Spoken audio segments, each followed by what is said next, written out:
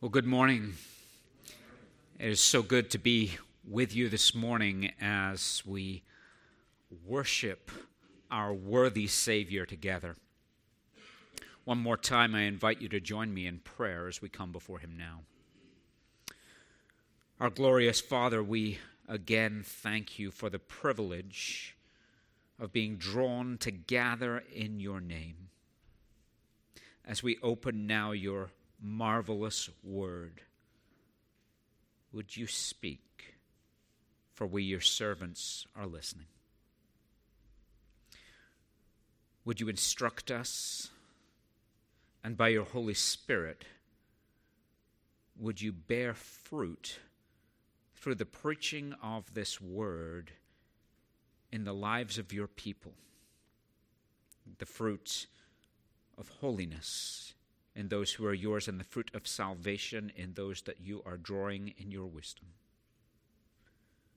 Lord, may none of us leave here today the same as which we arrived, but all be conformed to the likeness of Christ, we pray. In Jesus' name, amen. Well, I have to confess to you, I am not very good at fixing things. I have gotten more bold in recent years, and the difference that took place, the thing that initiated this greater boldness when it comes to fixing things, especially around our home, I have to admit, was YouTube. Now, don't get me wrong, because I do not spend time surfing around YouTube to watch the largely pointless content that is on there, but somebody switched me on to the fact that there are how-to videos, and that because I live in an old house, it would be good if I started to learn a little bit about how to fix things. So I have, with the aid of some of these tutorials, been able to, with some degree of success, accomplish certain projects. But I still, on a regular basis, find, even as I sit and watch those tutorials before I consider starting the job, that I watch them and I shake my head and I think, I do not have the ability. I don't even have the tools to be able to do that. And I don't know if any of you have ever experienced this, but I confess to you that I have sometimes found myself starting a job, and out of my insufficient experience and ability, I have actually made the job worse. In fact, I have created more problems than there were in the first place, and so when I eventually call my plumber or the electrician or whoever it may be, they come, they look at it, they shake their head, and they say, just call me next time before you try yourself. I am often amazed at the danger and the difficulties that are caused by an insufficient understanding of a task that is to be accomplished. But I am equally amazed at the ability of those who know what they are doing to solve the problem and to be able to remedy the situation. This morning, I invite you to join me in the New Testament book of Acts, and specifically in Acts chapter 18, and we're going to look together at 3 episodes. We're going to look at them relatively briefly. But these are 3 episodes that, as Luke writes under the inspiration of the Holy Spirit, that he seems to lay out for us to remind us of the importance of an accurate gospel. We might in fact say that an accurate gospel understanding results in a growing gospel impact. But as he instructs us in this, we are going to see that there is frequently the danger or the problem that existed in the early church, and it still happens today, that is caused by an insufficient gospel understanding. In Acts chapter 18, Luke records for us one of his customary summary statements. In verse 23, he tells us that the Apostle Paul has been traveling. He's arrived back in Antioch. That was his sending church. He has reported all that the Lord has been doing. And then he begins to go again and to travel around and to strengthen the believers in the places that he goes. And then we come to Acts 18, verse 24, where we are going to begin our time this morning. And I want to suggest to you that we have here in these 3 episodes we're going to look at something of an example of how believers were being strengthened, or rather how the church was being strengthened, even amidst what we might call these insufficiencies. Now, a Jew named Apollos, a native of Alexandria, came to Ephesus. He was an eloquent man, competent in the Scriptures. He had been instructed in the way of the Lord, and being fervent in spirit, he spoke and taught accurately the things concerning Jesus, though he knew only the baptism of John. He began to speak boldly in the synagogue, but when Priscilla and Aquila heard him, they took him and they explained to him the way of God more accurately. And when he wished to cross to Achaia, the brothers encouraged him, and they wrote to the disciples to welcome him. But when he arrived, he greatly helped those who, through grace, had believed. For he powerfully refuted the Jews in public, showing by the Scriptures that the Christ was Jesus. And so we see here this first, if you like, episode that is recorded for us in this portion of the book of Acts, and we are introduced to this individual by the name of Apollos. And what we seem to have laid out for us is that Apollos had an insufficient doctrine.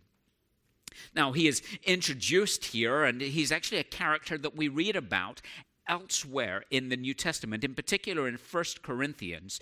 The believers there in Corinth apparently later on had grouped themselves into various factions. They supported themselves around various different teachers. And so in 1 Corinthians, the Apostle Paul, as he writes to them, addresses the problem of divisions, because some of them are saying, well, we're of Apollos. And others are saying, well, we're of Cephas, we're of Peter. Others were saying that, well, we're of Paul. And then there were those spiritual folks who were saying, well, we're of Jesus. But the point was that they had sort of developed this following. And there in 1 Corinthians, Paul addresses this, and he reminds them, what is Apollos and what is Paul? But we are co-laborers in this work. But this, in Acts chapter 18, is in fact where we meet Apollos for the first time. And when we meet him, we're given some important information. We are told that he was a Jew. So he also was a native of Alexandria, which was an important city in northern Egypt. Especially at this particular time in history, it was well known as one of the academic centers of the known world. In fact, Apollos' name literally means a learned man. And this seems to be clear in the description that Luke gives of him here. So this Apollos travels from Alexandria, his hometown, to Ephesus. And we're told that he was an eloquent man, competent in the Scriptures. So he was an excellent speaker. He had probably been trained in the rhetoric and the style of the day, and was engaging to listen to. More than that, he was competent in the Scriptures. He had the skill, the gift, the ability to handle God's word effectively. And furthermore, he had been instructed in the way of the Lord. Now, we simply don't know to what degree that was, and as we'll see in just a moment, there's some debate over this. But we're told that he at least has some understanding as to the things pertaining to Jesus.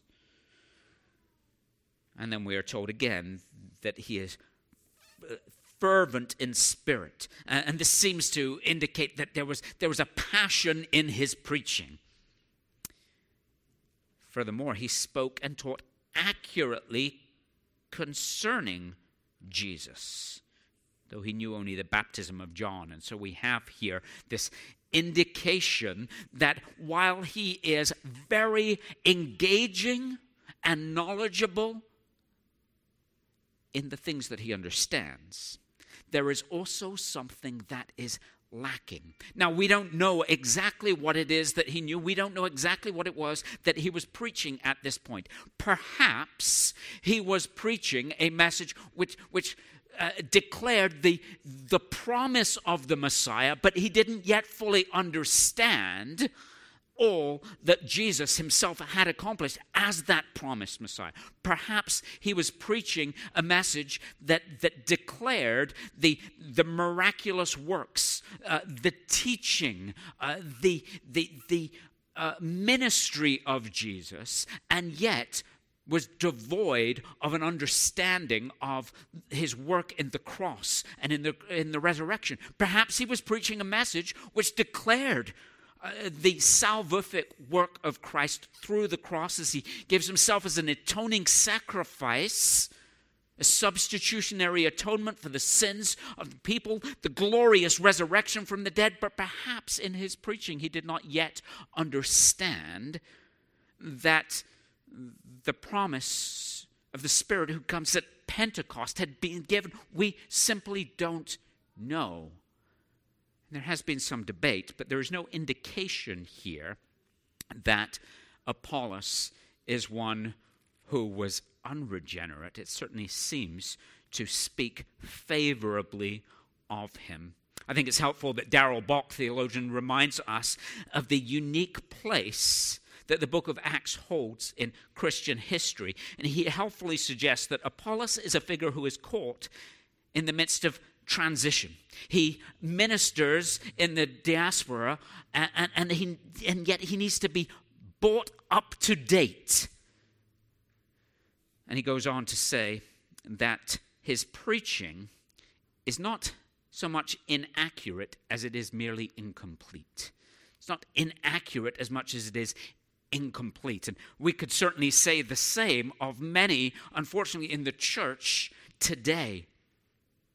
How many, for example, preach a message of law without gospel?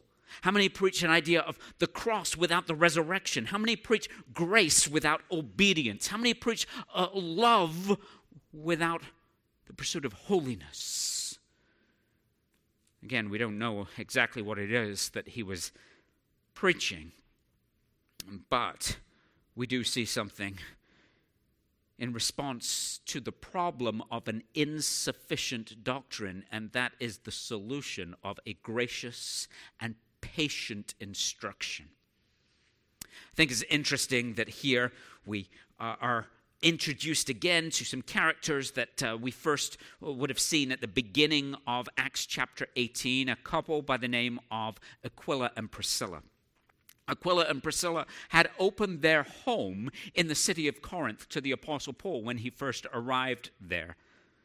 They then subsequently had traveled with Paul to Ephesus.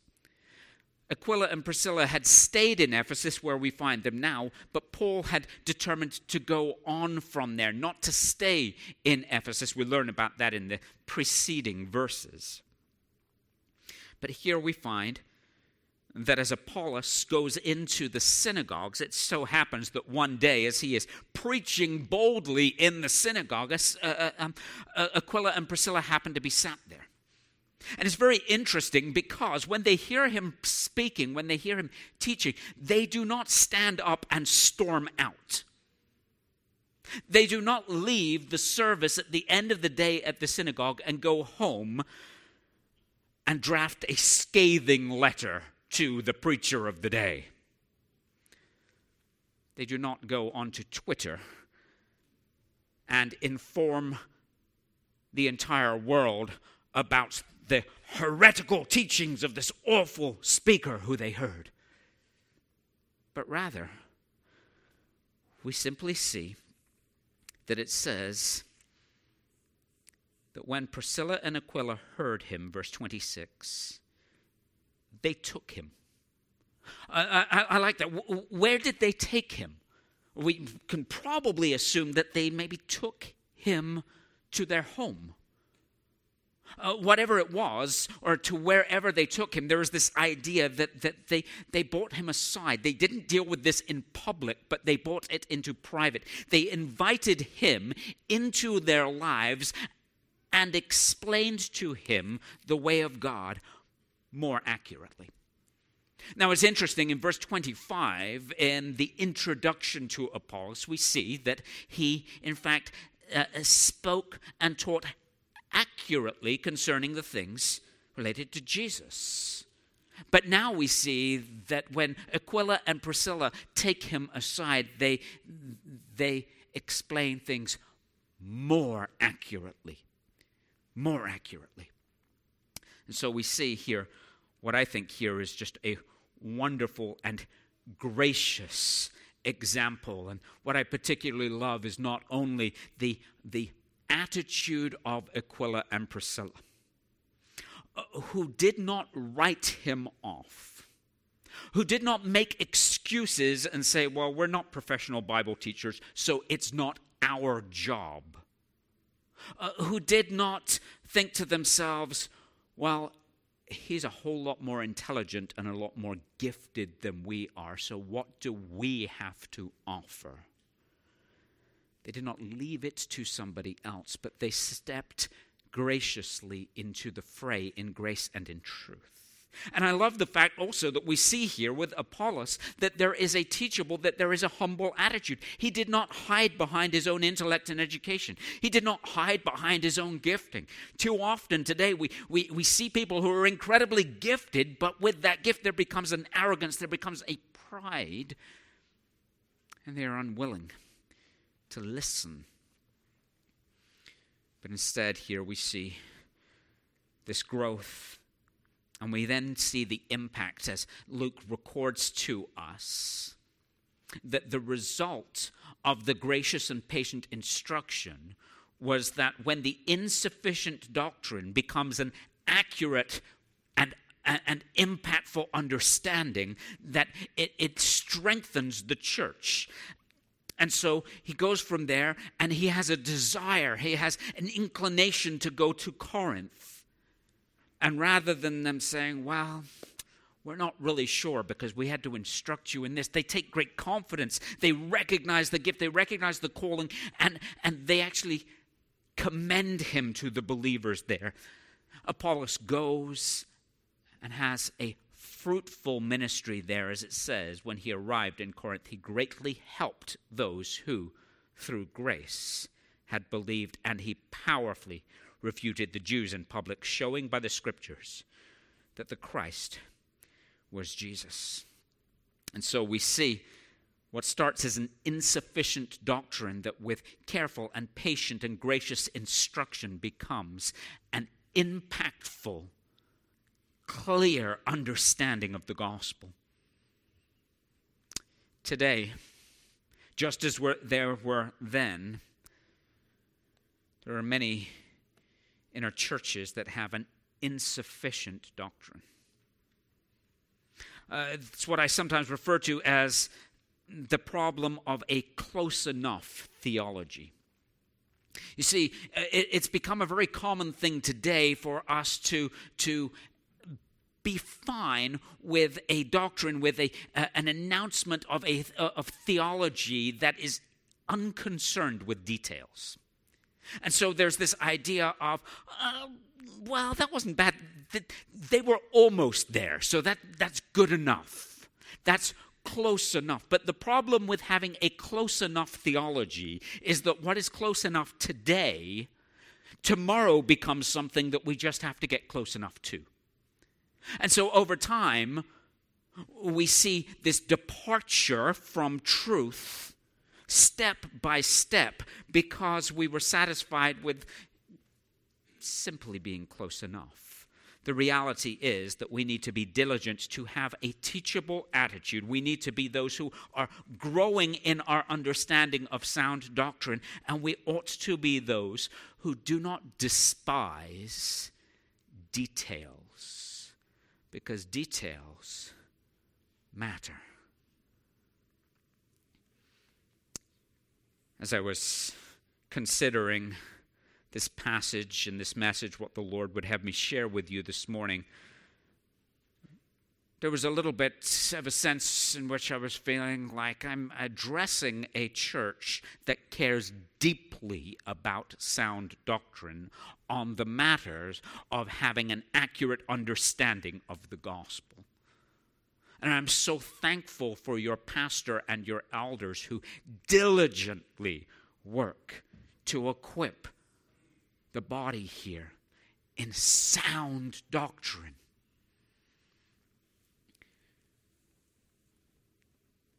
And so I considered, how do I address this? There's a sense in which I'm preaching to the choir, perhaps.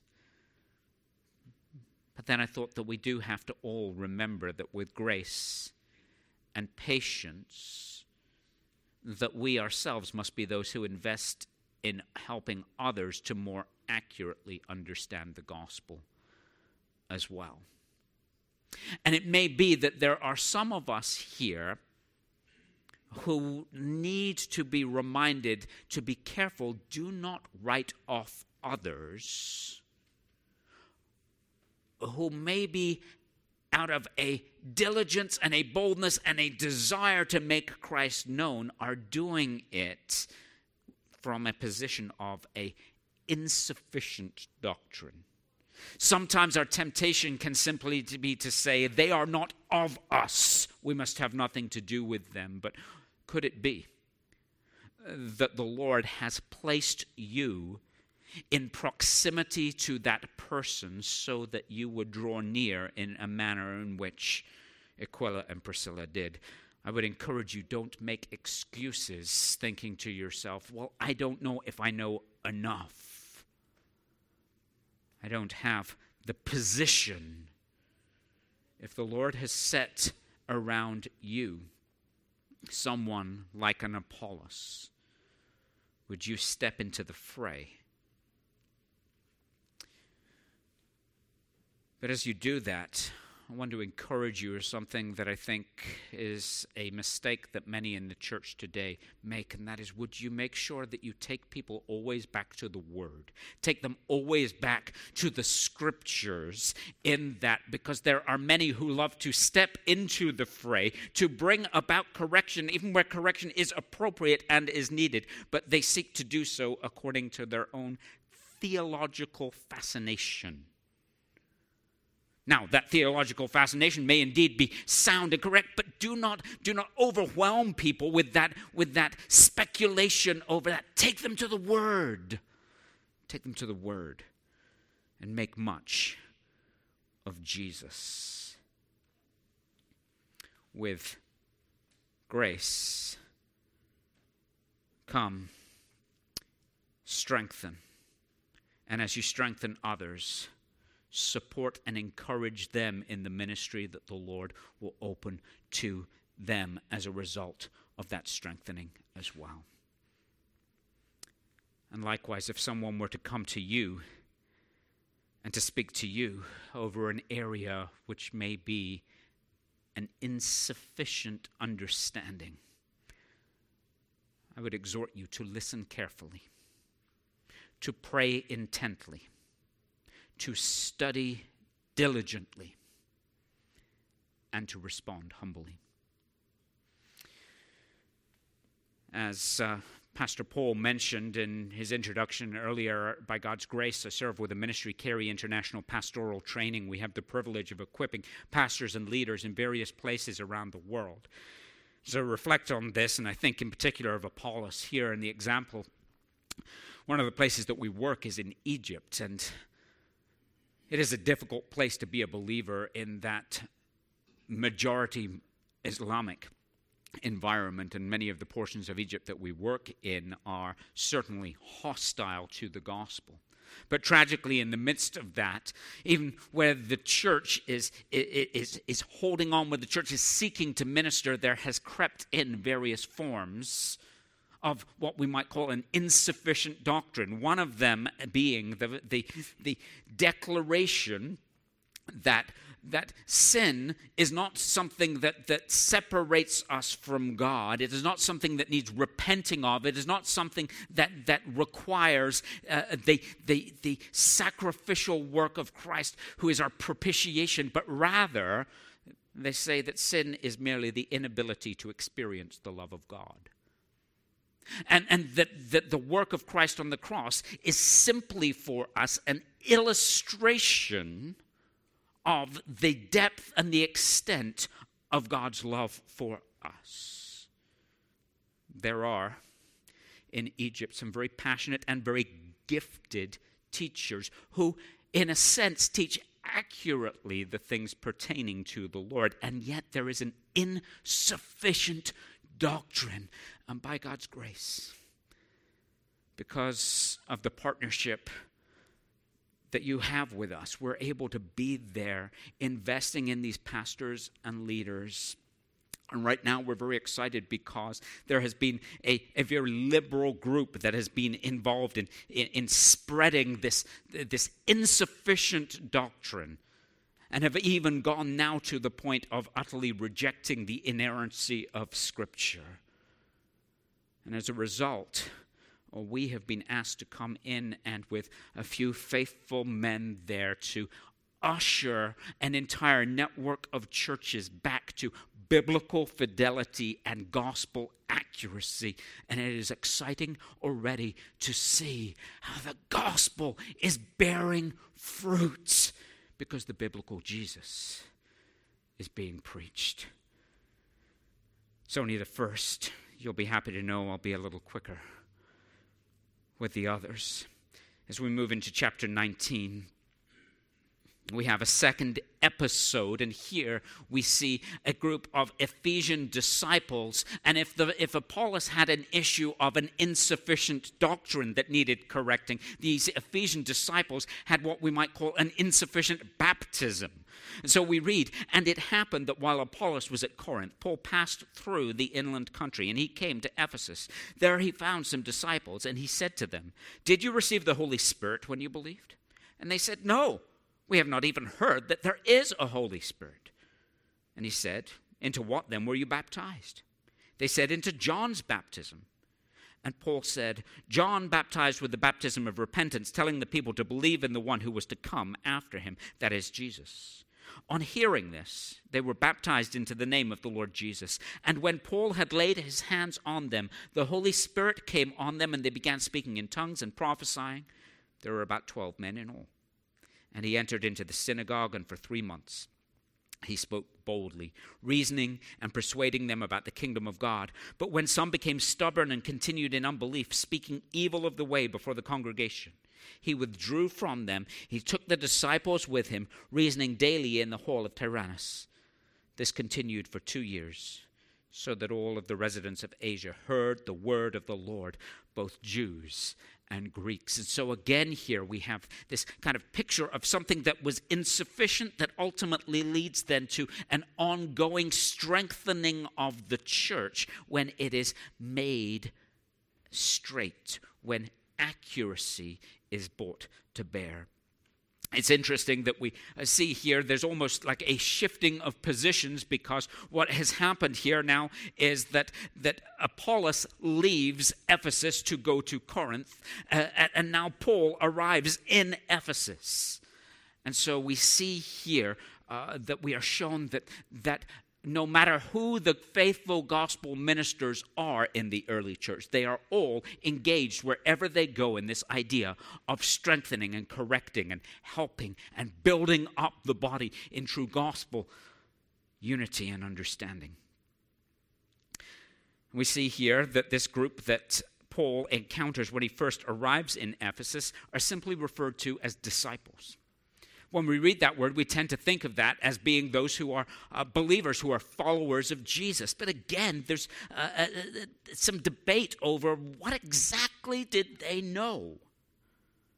And whatever it was that Paul recognized when he first interacted with them, he recognized some form of insufficiency. And so he asked them this question: did you receive the Holy Spirit when you believed? Now, we have to understand that as we stand here today, we can, with great confidence and on the clear foundation of Scripture, declare that at the moment in which somebody is transformed by the gospel of Jesus Christ, at that moment of salvation, they are indwelt with the Holy Spirit. We're reminded of this over and over again in the pages of the New Testament.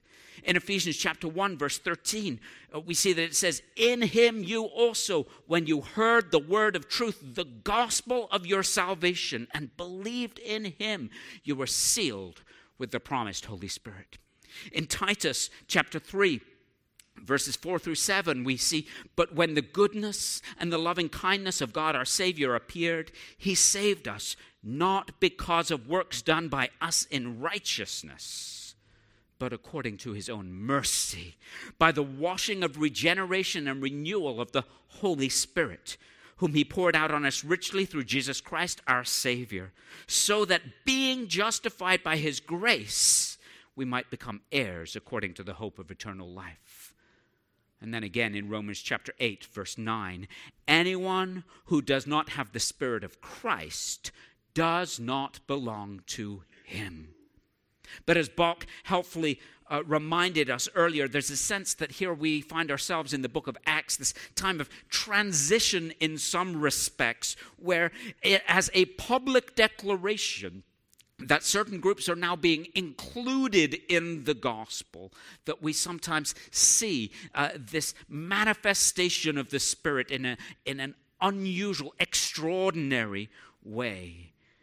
So again, we don't know for sure what it is that they understood, but we do know how Paul then goes on to correct them, because they say, "No, we had not even heard that there was a Holy Spirit." It seems unlikely, if they had undergone the baptism of John, that they had never heard about this, because Luke 3:16 tells us that it featured largely in the preaching of John the Baptist. But perhaps they were unaware that the eschatological promise that was fulfilled at Pentecost was now available to them. Whatever the case may be, they had a baptism of repentance, but they did not have the Spirit.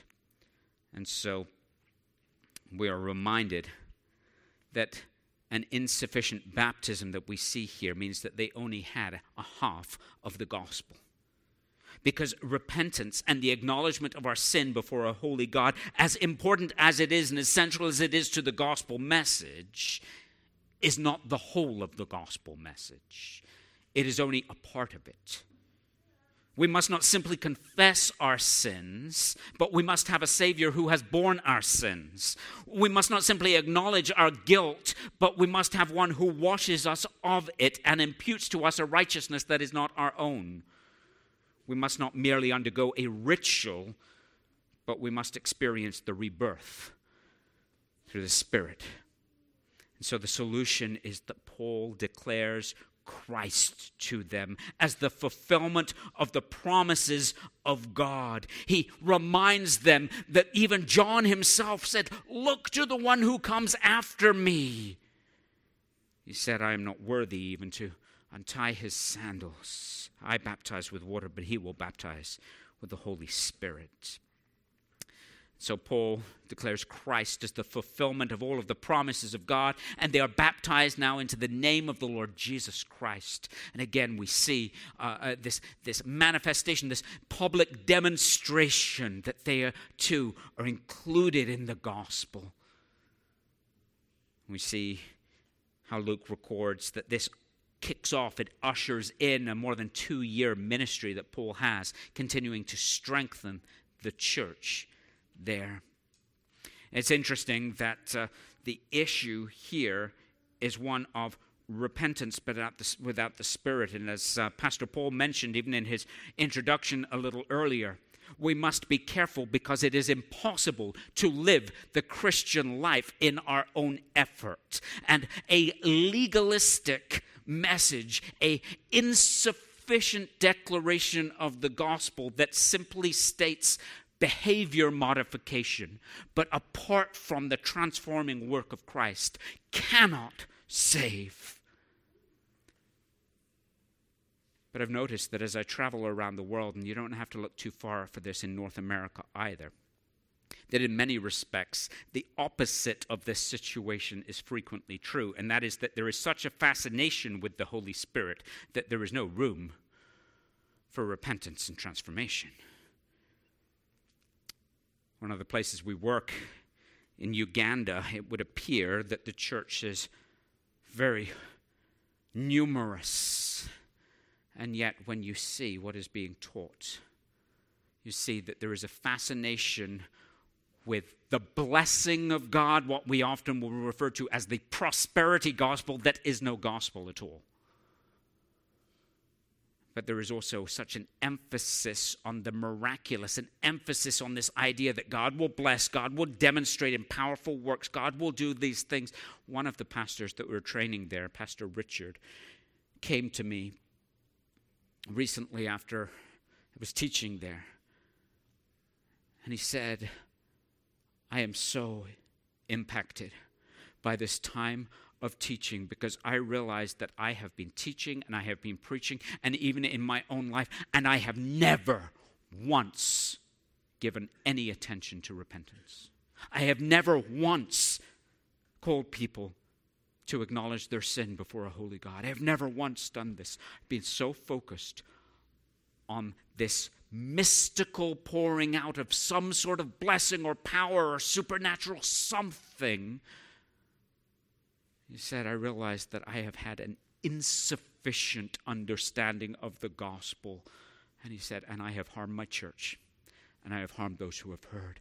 But by God's grace, he and several other pastors who are a part of our training network there are not only going back into their church, and they are preaching the true gospel of Jesus Christ.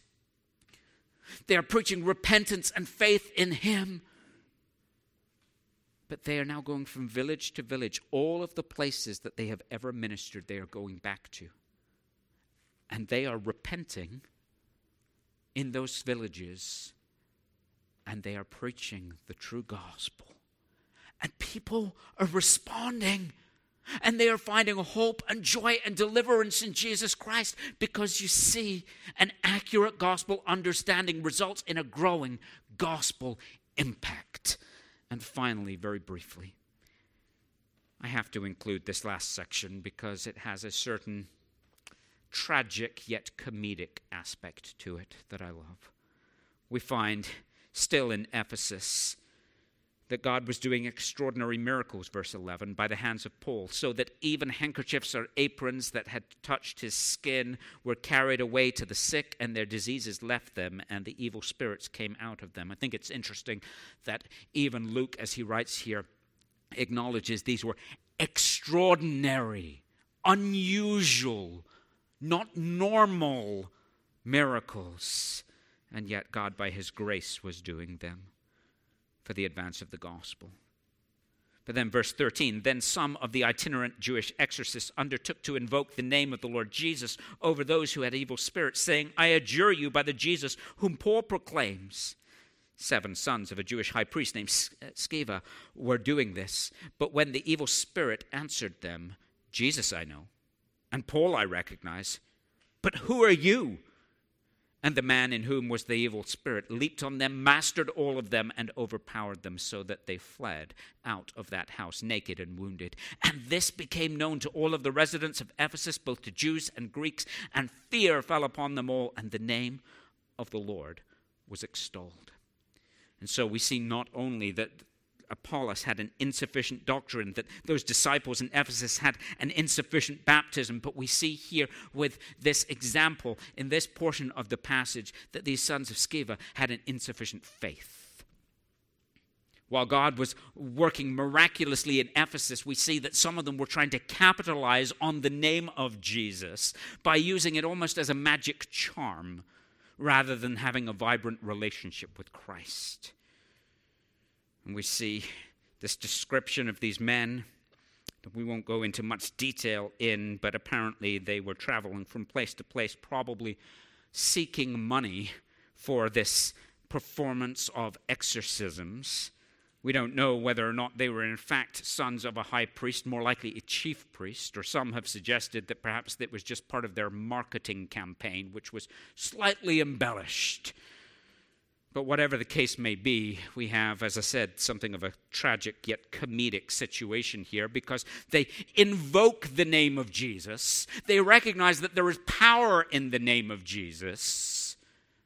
And so they announce, I adjure you by Jesus whom Paul proclaims. And the man possessed of the evil spirit rather amusingly says, yep, Jesus, I know him. Paul, yep, I recognize him, but who are you? They did not themselves have a spiritual authority with which to do this ministry, because they saw the name of Jesus as merely being like a charm or a mystical incantation that they could use, as was somewhat common in this culture. This belief that if they used the right mantra, that they could accomplish their purposes. So the problem was they seemed to believe that the name of Jesus has power, but they themselves had no faith in him, no vital relationship with Christ. Now, I love the fact that here again we see another one of Luke's summary statements as he goes on to talk about the fact that when this happens and all of it is seen, that the fear of the Lord falls upon the people of Ephesus, that the name of Jesus was extolled, and then we go to see the transforming impact. Those who are in Christ evidence the genuineness of their faith through a transformed lives as they turn from their former practices, as they give up their old ways, as they even sacrifice and burn the valuable books and manuscripts that they had. And as it says, so the word of the Lord continued to increase and prevail mightily, even through this demonstration of an insufficient faith.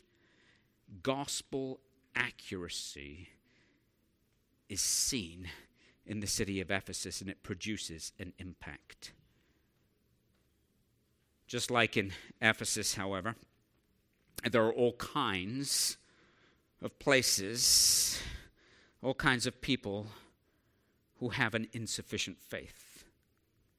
There is a temptation oftentimes to see Jesus as being an accessory, someone who we latch onto our lives, but without any vibrant relationship with it. It may be that even amongst us here this morning, that you gather here with us this Sunday morning, for which we are thankful. But this is something of a place marker in your week, a tradition, something that you think will be beneficial, and indeed it is. But in walking out of the door, there is no real connection with the Jesus that we talk about here and the life which is lived from Monday through Saturday. There are those, and we probably all have seen them, who wear a cross around the neck as something like a lucky charm. Now, there's nothing wrong with having a cross around the neck as a piece of jewelry, but for some, it is much akin to a rabbit's foot. There are those who, perhaps somewhat like the sons of Sceva here, might find themselves in hot water and think to themselves, I adjure you in the name of Jesus, in whom my mother and my father believe. And they think that because of some relationship or connection through others, that there is meaning or significance or power. Again, we see this in different places around the world. Here it is often far more subtle, but as we minister in India, there are such problems within the church of those who are happy to add Jesus on to their Hindu faith, because after all, what is one other deity amidst all of the many that are out there? And while we may not have idols in our home that we bow down to in other areas, we must ask ourselves whether or not we do not fall prey to an insufficient faith that sets Jesus as some sort of charm that should be turned to only in case of emergency. And so, to draw to a conclusion, first, can I say thank you?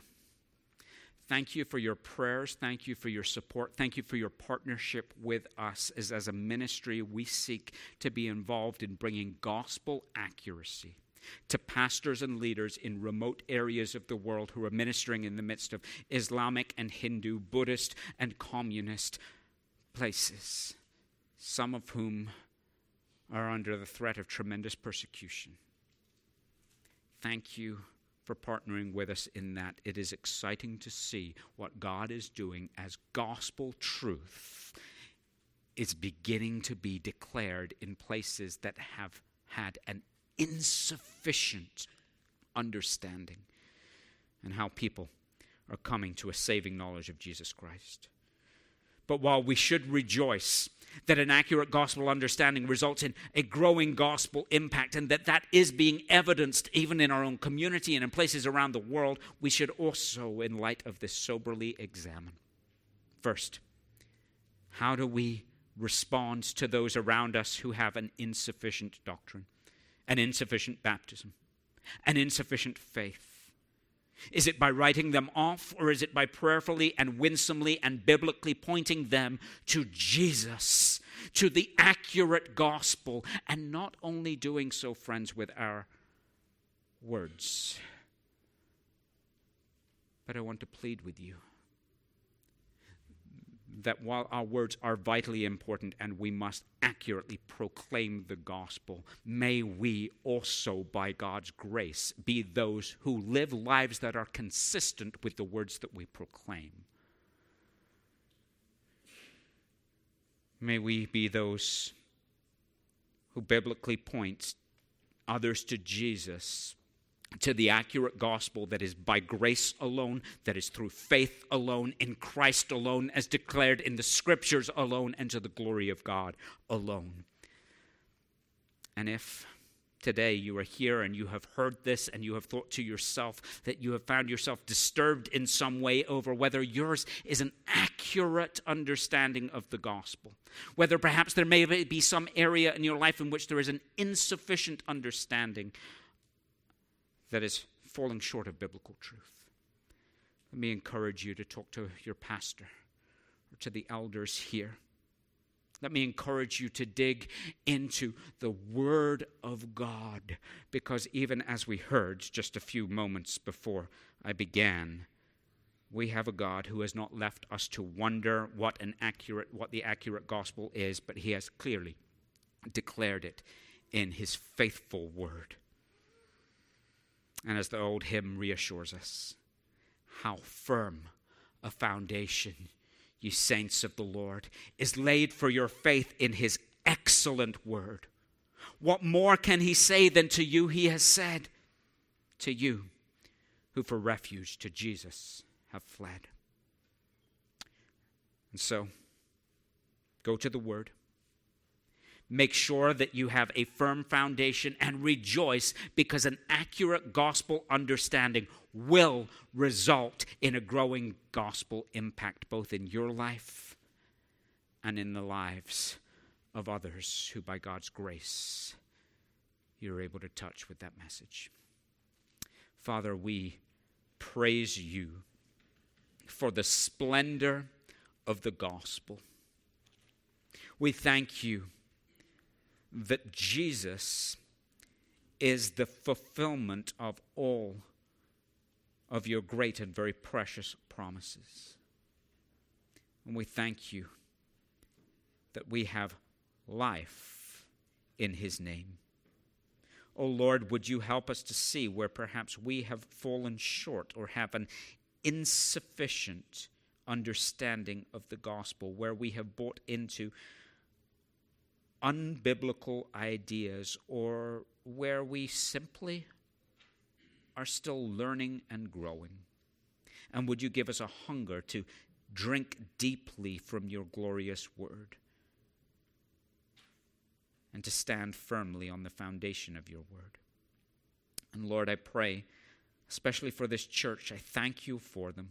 I thank you for their desire for gospel fidelity. I thank you for their passion for sound doctrine.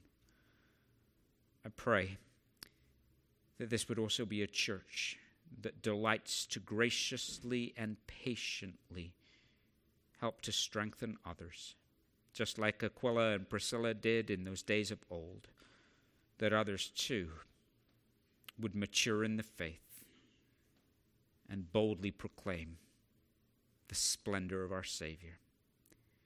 For the glory of your name among the nations, we pray. In Jesus' name, amen.